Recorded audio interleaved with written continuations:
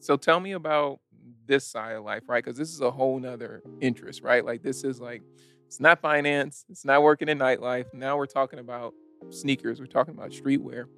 What was like what was that spark of inspiration?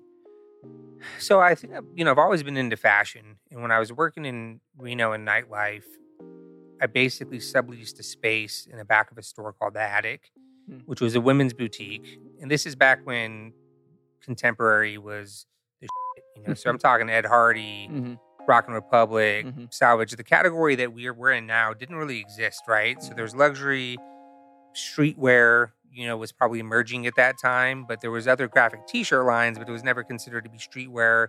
This concept of like an off-white or, and I hate to use this term lux street, right? Mhm. But it's not necessarily luxury. It's not necessarily contemporary. It's, a lot of it's graphics driven. It's really expensive. So it's, luxurious. I don't know what the right term is. I don't think anyone has coined it yet, Yeah. but but that category didn't exist. Mhm. So